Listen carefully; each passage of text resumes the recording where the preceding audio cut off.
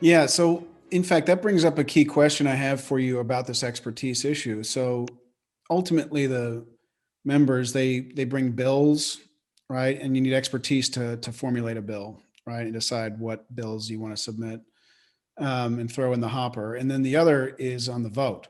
They have Yeah. to vote on things, and they need expertise to vote on things. These seem to be the two fundamental member responsibilities. And so, you need expertise in both cases.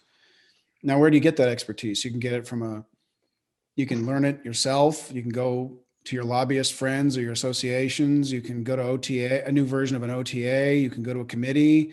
You can Yeah. have an expert on your staff. You can talk to Harvard. What ways do you think this expertise should be organized to enable better decision making at those two levels? Yeah, so that's a great question, and it's a multifaceted one. As you talked about, OTA served a certain role in Congress, but OTA was also devised in the mid and late 60s, for a Congress that existed in that period, which was much more revolved around committees as a center of power. Today, the balance of power has shifted, very significantly towards leadership. So you have these sort of three poles: the rank and file, leadership, and committees. And arguably, maybe it was too concentrated committees for a while, but that was a very central and relatively functional part of policymaking for a very long time. Now, a lot of these hearings are kind of more about kind of kabuki theater, and all of the important decisions are made by leadership ahead of time. And none of these really, there's not really any serious deliberation or back and forth at many of these, which lowers the stakes and incentivizes this kind of posturing and the sort of Matt Gates idea: if you're not on Fox News, you're doing it wrong, and the dysfunction that you get from that set of incentives. And so um, on the TA part, it's sort of this long form, longer term expertise. It's issues that maybe aren't immediately pressing and have to be answered right now, but things that you can see are going to be a major national policy issue. So this might be something now, like how do we maintain US leadership in semiconductors or next generation wireless technology or quantum computing? And that's not a solve it tomorrow problem, but it's something I think there was someone in the OTA literature described it as solving termites in the basement problems, not wolf at the door problems. And this is a sort of termites in the basement problem that you need really serious work to figure out all the details and get right. I think arguably the debate about big tech regulation is one of those. And interestingly, we've seen the House Antitrust Committee act in the sort of right way around this. It's held dozens of hearings over more than a year, working in a relatively bipartisan fashion, and produced this like nearly 500-page report, and then a smaller minority report around it with a lot of sort of bipartisan cooperation. And that's the kind of thing we want to see more of in Congress, and that kind of sort of hard work. And so that's the place where something like an OTA or national academies is valuable. It feeds input into the really big committee, substantial legacy committee projects. And the prerequisite for that, however, is having absorptive capacity in the committees to create a demand for that kind of analytic product, but also to absorb and use it. And so, absent the right kind of staffing levels and bandwidth, in committees, you don't really see that having the same place. So in that case, it's Um, committees where you feel like the expertise is best levered. so that's a big place for it too. But the more rapid response issues, the wolf at the door issues, is where you have CRS playing an extremely valuable role. There's a bill coming up later this week, and I don't know anything about this issue. I'm going to go look at the CRS website, or I'm going to call someone there who I work with as a staffer and get a great answer. And they provide, thousands of reports and memos and do a lot of important work there. And that is also super valuable, particularly as staffers in individual offices or in committees are overworked and juggling a bunch of different issues. And so that's also a very important kind of expertise function. Another is, of course, the expertise at an individual staff or committee level, and that's where things like their tenure working on the committee is important.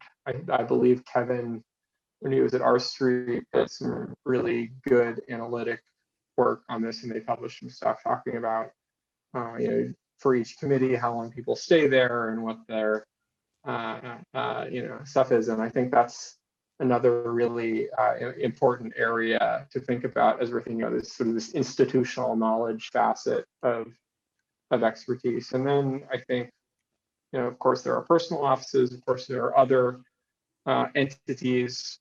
There's also expertise from the federal government in the executive branch. So there's a range of advisory entities and people working on science and technology, whether that's OSTP or NIST or NTIA.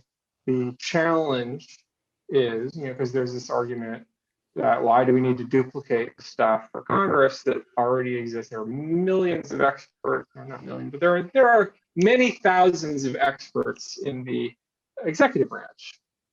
The problem is that you need to sort of, the way our system of government works, you ought to maintain some independent analytic capability and not just take the word of the executive branch experts, since those are not always insulated from partisan forces. They're often not always considering the full range of stakeholder interests, whereas that's explicitly what Congress is designed to do.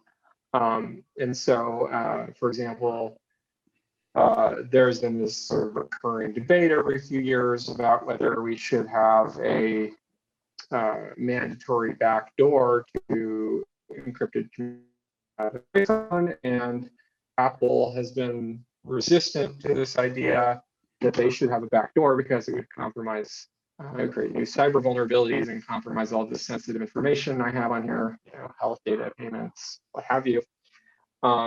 Whereas law enforcement and the FBI have kind of come in and said we need to have this sort of backdoor mandate, without being especially specific about the technical details of how this would work and what it would entail. And so this is a situation where you might have experts from the Department of Justice rolling in and saying, this is a great idea, you should do this, right? On the other hand, you have Apple running in and saying, we can't possibly do this, it'll be a disaster. And the truth is probably somewhere in between. It's at least an empirical question of what are the trade-offs of doing it this way or that way, and do we do it for just data that's stored on the device, or also all data in transit at the same time? And that's a tricky question, and there doesn't really exist the right kind of expertise in the legislative branch right now to analyze many of those kinds of questions and implications, and they're left taking the word of companies or of biased or at least self-interested executive branch entities or various think tanks and lobbyists who themselves have conflicts of interest. I mean, the think tank ecosystem was, I think, what Speaker Gingrich had in mind to replace some of this capacity that they were defunding in Congress. And he was involved with a number of beneficial arrangements to that effect in his time. But think tanks, I can say as having worked for them for many years, often have structural funding conflicts. And that's sometimes, it's different depending on what the funding model is, but all of the funding models have certain kinds of structural challenges. If you have individual donors, that can bias you to being overly ideological and trying to manufacture in crisis all of the time, particularly if you're a partisan grassroots group. This can be a factor, talking about why we need to sort of cut a deal on climate with Biden is not going to motivate your supporters, but telling them it's, literally socialism is going to rile them up. Likewise, many of the groups that work on tech are heavily corporate funded, and that creates a lot of sort of transactional incentives, which I think can mean that the type of work being done shouldn't necessarily be taken at face value by people in Congress. And another big model is foundations, that I think is the best of those. But still, there can be a tendency towards sort of technocratic thinking and groupthink, and they can have their own structural incentive biases as well. And even with all of that, think tanks tend to not produce work that has the same methodological approach as like an OTA. It tends to be more like a CRS. It's the opinion of a couple of analysts doing a literature review, which may be really good or may not be really good, depending on the institution, depending on the individual scholar. Some of the work is fantastic that's out there in nonprofit world. Some of it's mediocre. Some of it's outright misleading. It just depends. And if you're a 24-year-old congressional staffer, you may not know the difference, and that's the problem, right? But none of this work is the sort of, robust model like an OTA. It's not getting a panel of expert peer reviewers and a multidisciplinary, committee of authors and going through the process, right? So I think the type of input you get from outside coming in typically is insufficient, and typically you need to create that internally. There's a great chart that it's got Peter Blair put together, comparing all of the different sort of entities that provide science advice to Congress, and the national academies. And I think this is a really good way to sort of think about it. It has these different criteria for considering kind of timeliness and responsiveness to Congress and objectivity and authoritativeness. And so anyway, it's not quite as simple as, just calling a scientist or calling an expert, right? As is sometimes dismissed, right? You actually, I think, just for institutional design reasons, for incentive reasons, are better off having people who, if you're in Congress, people who work for you, right, and are accountable to you, and you pay their paycheck.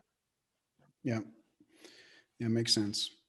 Great. Well, I think I'm going to move on to what we call our lightning round. We ask questions, the same questions of all our guests, and we'll eventually compare the answers with each other. So we'll move on to those questions. The first one of those is, what do you think congressional representation should mean? Yeah, I mean, sort of as I mentioned earlier, I think, members are there to deliver some value to their constituents and represent their interests. And, for that to work, members need to feel like they can, meaningfully and in good faith contribute to the policymaking process and have buy-in to that process. And so I think a prerequisite for being functional at representation is,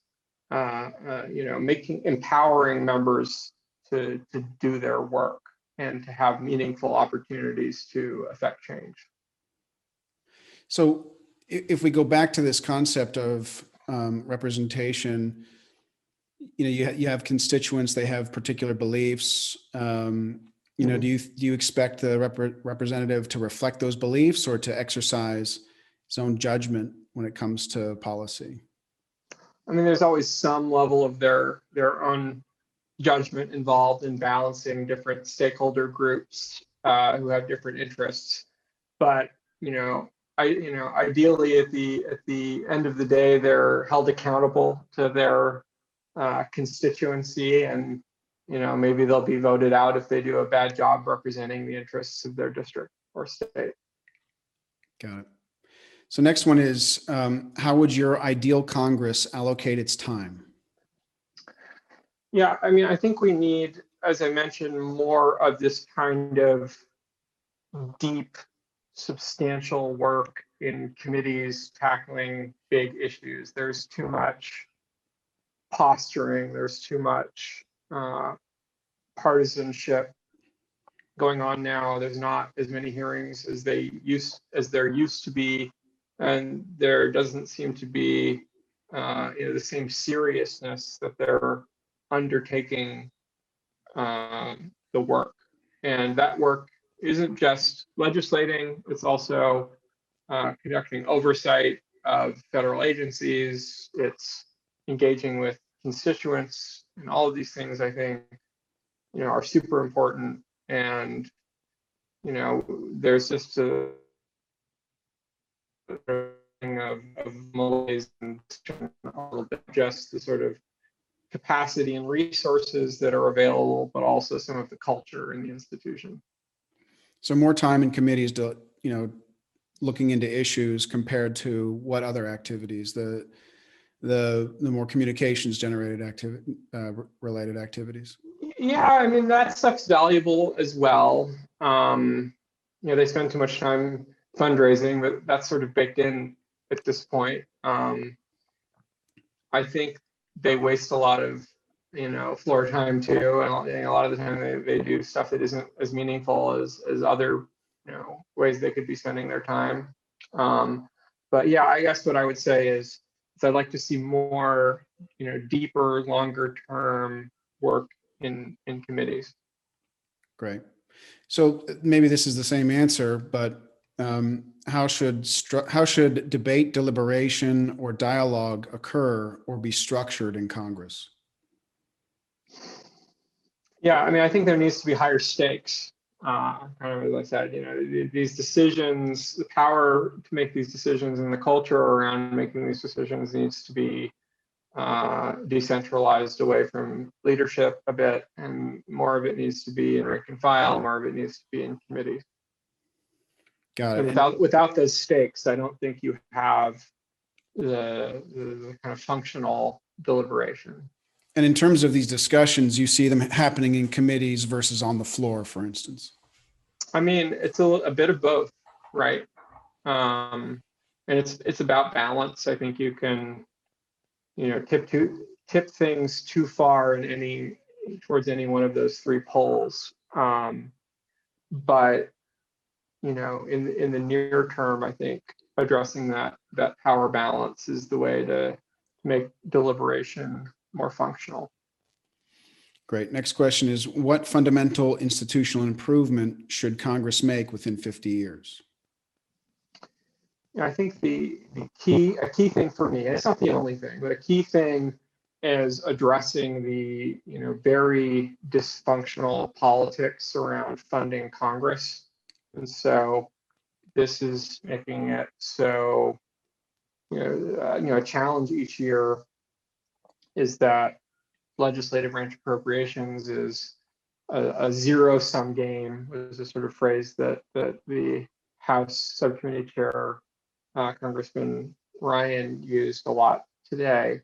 That we'd like to fund all these things, but unfortunately, giving you the resources to do your job, it's a zero-sum game. You have to take money. There's too many mouths to feed and too much work to do, and that's a product of this politics. It's driven a lot by the Republican side and this sort of bias against spending money on government, which I think is in some cases a very healthy bias to have. There's certainly a lot of dysfunctional programs and waste and things the executive branch is doing that I wouldn't like to see them do. But we also need a balance of powers between the three branches of the federal government, and Congress has substantially atrophied this capacity in no small part because of its just doesn't have enough, the headcount. There aren't enough bodies doing the work, and we've cut them back substantially since the 90s, even as the administrative state has grown immensely. So we don't see these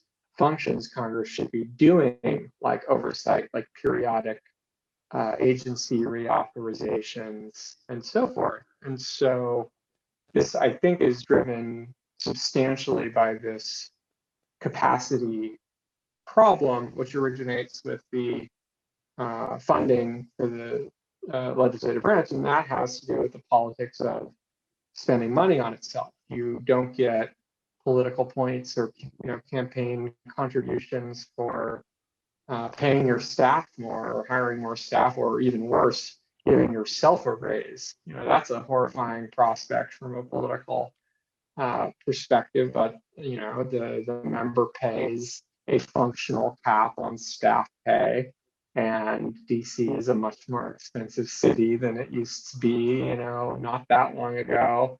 And so, if you're a staff, or particularly on the House, you don't want to live in a group house anymore. You have a lot of incentive to sell out to K Street if you want to have a family and be an adult, right? So I think that creates a lot of dysfunction, and we need to get over that culture and get some of the thinking, particularly on the right, realigned about this is the very essential constitutional role for Congress to play, and it needs to be equipped to do that. Particularly if you look at something like the Government Accountability Office, which is made a pretty substantial, I think it was a 12 or 13% increase request in this year's budget request, and it's probably not going to get that. Yet, GAO reports a savings of several $100s for every dollar of its budget, right? And so this is not something that's contributing to the national debt, right? It's doing the opposite of that. But the politics are still there because just the optics of spending money here doesn't look good. And so we need to, I think, figure out how to build a coalition to address that. And so this has been something that I've been working on with some allies on the left, like Daniel Schumann. And so we put together a letter this year. It's the third year we've done it, organizing groups on the left and right to advocate for increasing the legislative branch funding, which is its called the 302B sub-allocation, which is the sort of slice of the pie that it gets of the all the different appropriation subcommittees. And part of this is the sort of bad optics of spending money on Congress, but part of it is also that the other subcommittees are more powerful and have their own kind of political incentives tied to them. The legislative branch chair tends to be a stepping stone to other higher things, and so there's not a lot of incentive to go fight for Congress as an institution. This is something that Matt Glassman has written some great stuff about as well. And so anyway, I've talked about this for a while, but I think that's one of the, forget your original framing of your question, but I think giving Congress another $1 billion or two is a really important thing, and it's a tiny, tiny fraction of the overall, amount of federal discretionary spending. And yet, I think it could have a big impact, both in making our democracy more functional, but even in reducing the sort of bloat in the federal government overall, since Congress would have an ability to conduct more muscular oversight, and also just to make smarter decisions and more efficient decisions about how to do things. Right. Next question is, what book or article most shaped your thinking with respect to congressional reform? Well, I have very much enjoyed the research and writing of some of the scholars in this space, not necessarily a book, but a lot of white papers from people like Daniel Schumann and Kevin Kosar. In the science and tech space, there are two very good books about the Office of Technology Assessment and Technology Assessment more broadly. Its current incarnation, as I mentioned, is in an office in GAO, which is doing really great work, called the STAA. And so the top one of those is a book called Congress's Own Think Tank by Peter Blair, which I think is a fantastic book. And then there was another one, which was by a number of different authors, but put together by some professors at Carnegie Mellon University. And it was a little bit more recent, coming in the early 2000s, and it has a also kind of a really good survey of legislative science and technology advice and what it means for that to be effective and how to structure it. And so those are two books that I found very influential in my thinking. Great. Well, the last question is about your plans for the future. Where do you see your kind of research and scholarship going in the next couple of years and in the long term? Well, right now, Daniel Schumann and I are wrapping up a big data set we put together around funding and staffing for Congress going back a number of decades. And we're turning this into a paper and then also making the data available for folks to use. And we hope to tell a more robust story about particularly the sort of political environment for funding Congress and how we might build a coalition to make it more functional. Great. Well, Zach, thanks so much for taking time. It's great to be here.